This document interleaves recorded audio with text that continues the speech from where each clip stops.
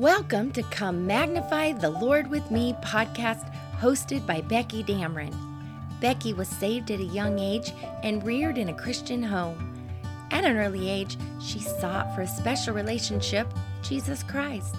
As her love for Jesus grew, so did her love for His Word.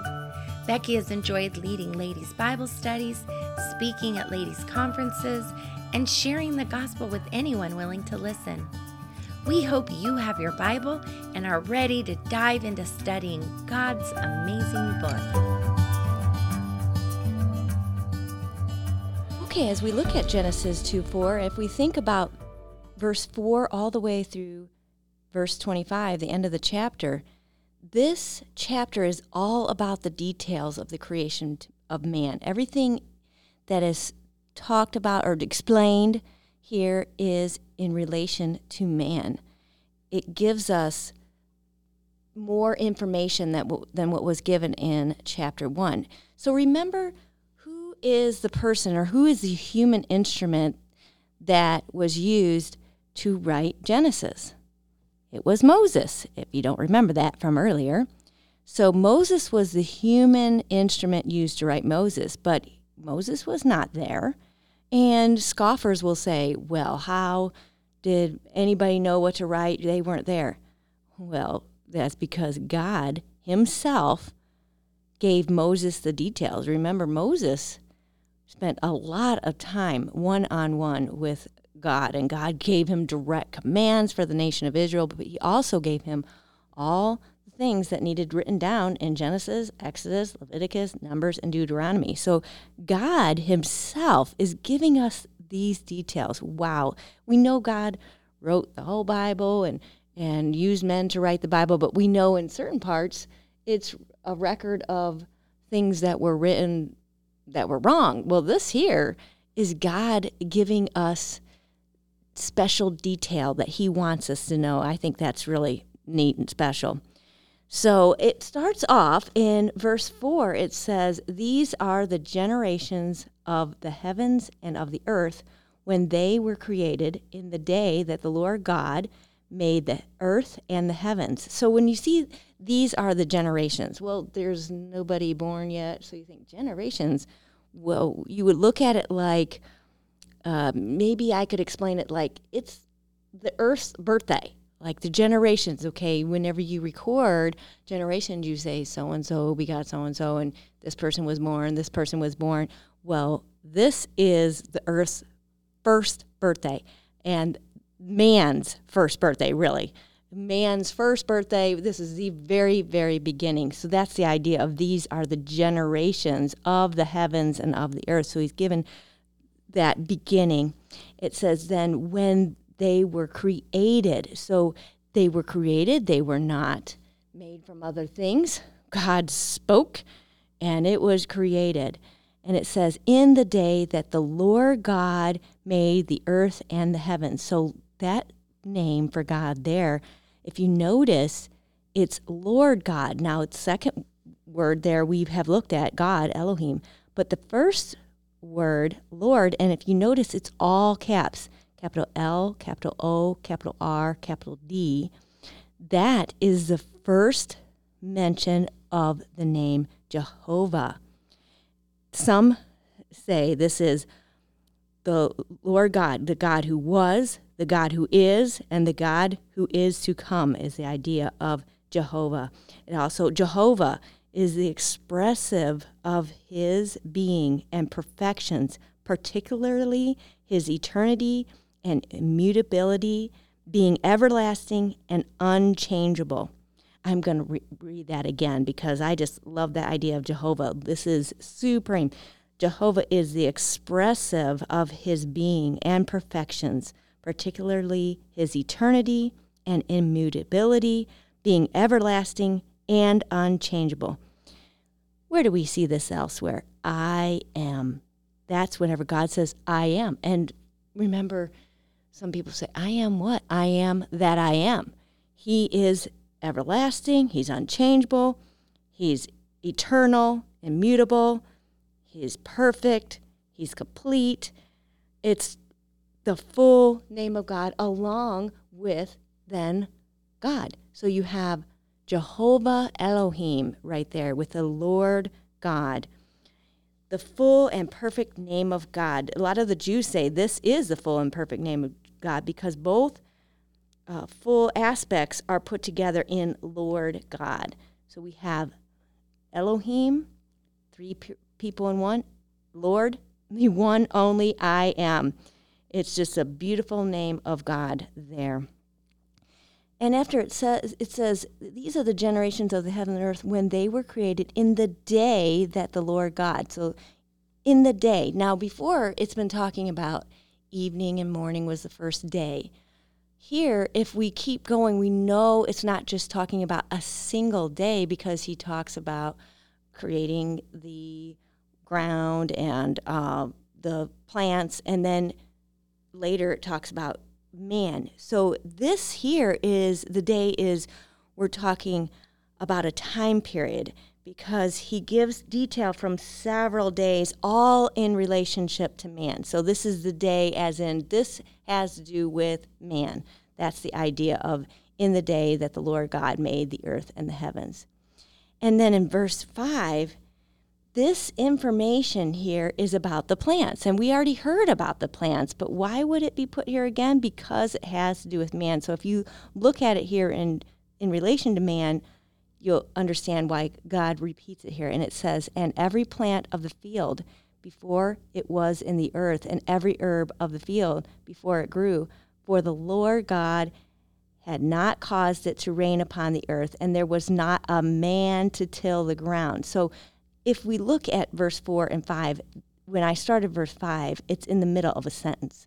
And that's why he's saying, and every plant. Well, what was it, and every plant?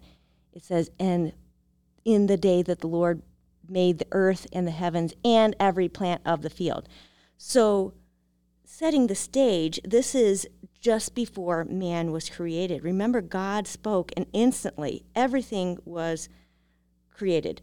I don't even know if it took a second of time because we can't even understand the idea of creation. And we, in our mind, we think, okay, these things came about. You know, here was a flower, and all of a sudden a stem popped up and leaves popped up and flowers. No, they were just created. Boom, there they are. And that God created all these fully ready for man. The idea here is, it says before it grew, so there wasn't seeds being planted or anything because they were already grown. So there was no ground to till, because it was all fine. Now, this is not because of weeds. We'll talk about later when weeds come up, but it says there was not a man to till the ground. This was the idea of breaking up ground for better growth, and that was what Adam was asked to do in the garden.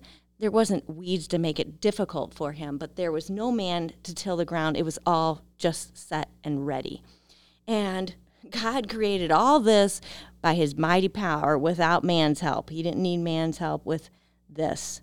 And in verse 7, or I'm sorry, I accidentally skipped verse 6. Verse 6, this doesn't happen now, but at that time it says, but there went up a mist from the earth and watered the whole face of the ground.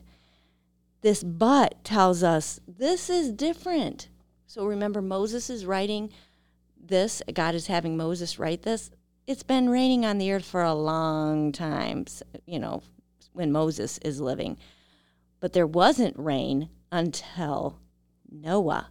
So this doesn't happen now, but there was so much of a specialness of it and how it worked that God put that in there, I believe, for us to get a picture of it. Now, I don't think we'll ever understand exactly what happened because God put what we needed. And some people speculate all kinds of scientific reasonings of how this happened and how it worked. The problem is we know that the atmosphere and things like that and the waters of the deep were all changed at the flood because God talks about how the waters of the deep were broken up and then the waters of the air. So it was a different atmospheric environment, and I'm not saying they breathed different air. They definitely had the same air, but I don't think we have to be concerned about how this happened. We don't live in the same world. I mean, it is the same earth, but it's not the same. We don't have mists that go up and waters the earth, and that's what we have to know is this was not rain because rain hadn't happened, and man scoffed at Noah for explaining that rain was going to come from the sky. This was from the ground that this mist came up and watered the whole face of the ground. It's pretty interesting. I know later, later in this chapter it talks about rivers, and some people say, well, how could there be rivers if, rain doesn't come down? Well, we'll talk about that at that time, but also this mist doesn't mean the water didn't run on the ground down to a river. I mean, it was a real mist that watered the ground, and so we don't have to be all concerned that we can't get our modern-day science to match up to the Bible. The Bible's right regardless, so we don't have to worry about not understanding everything. Then in verse 7, it says, and the Lord God, again, that is Jehovah Elohim. Again, he's using that name for God throughout this chapter as he gives more detail, formed man of the dust of the ground. We're going to pause there when we see that word formed man. This is interesting because this has the idea of the potter and the clay. The idea of forming would be, if you see a kid with Play-Doh, what's he doing? He's forming something. When I was a kid, I loved Play-Doh, but let me tell you, what I formed was ridiculous. I remember trying to put together some animal or something, and it turned out hideous. I'd show it to somebody, what do you think this is? And what they would say, I'd be like, oh, I would be kind of, super proud of whatever I made, but I think I was having to look at it cross-eyed to get really what I thought it looked like. They didn't see it at all. Well, I think of sculptors that would look at my handiwork and laugh. Now, they can form things, but nobody, not even the greatest of sculptors, could form like God did. We only even formed the outside. God formed every part of us. I mean, the inside, the outside, every aspect God formed. In Isaiah 64:8, it says, but now, O Lord, thou art the Father, we are the clay, and thou art the potter. So he forms us like clay, and he still does spiritually. He still tries to mold and to make us, and he did that at the very beginning when he made us and he formed man. He didn't speak man into existence, but he took time. Now, do I think this took him a long time? No, because he is the Lord God, the Jehovah Elohim. But in comparison, it took more time or extra time than even the moon and the stars. People just study the sun itself. And God just spoke and boom, there was the sun. The oceans. There's whole people that dedicate their life to studying oceanography. And God just said, boom, he spoke that and it happened.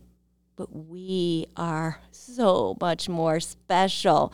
We are such a special creation of God. He formed every part of us, took time. And then on top of that, it says, and the God formed man of the dust of the ground and breathed into him his nostrils the breath of life, and man became a little living soul. Wow, we are not the same. We have a living soul. But before I get into that idea of a living soul, which we'll get into next time, the one thing I wanted to look at is that every part of our body is something that the elements of our body are the same as the elements of the soil and the limestone of the earth. Isn't that neat? Not that we need to prove the Bible true, but I think it's interesting that our flesh, as in, our bones, our skin, our cartilage, consist of the same elements of the soil and limestone of the earth. It's just neat for me to see, so many times we think, oh, we got to prove the Bible. Nah, just things come along. I'm sure whenever they started studying that, they said, wow, look it's the same. All you had to do is turn to Genesis 2, and you would have known he formed us from the dust of the ground. And at the end here, I just want to read Psalm 139 for there is not a, 139:14. I'm reading the wrong verse. Sorry about that. I will praise thee, for I am fearfully and wonderfully made. Marvelous are all thy works, and that my soul knoweth right well. What a great way to end this podcast. I am fearfully and wonderfully made. Thank you for listening to Come Magnify the Lord with Me podcast. Please join Becky Dameron each weekday for a study through the Bible from a woman's perspective. If you've enjoyed this podcast or have any questions, please reach out to Becky through Come Magnify the Lord with Me Facebook page. Until next time, God be with you, and may He greatly bless you as you continue to grow through following His Word.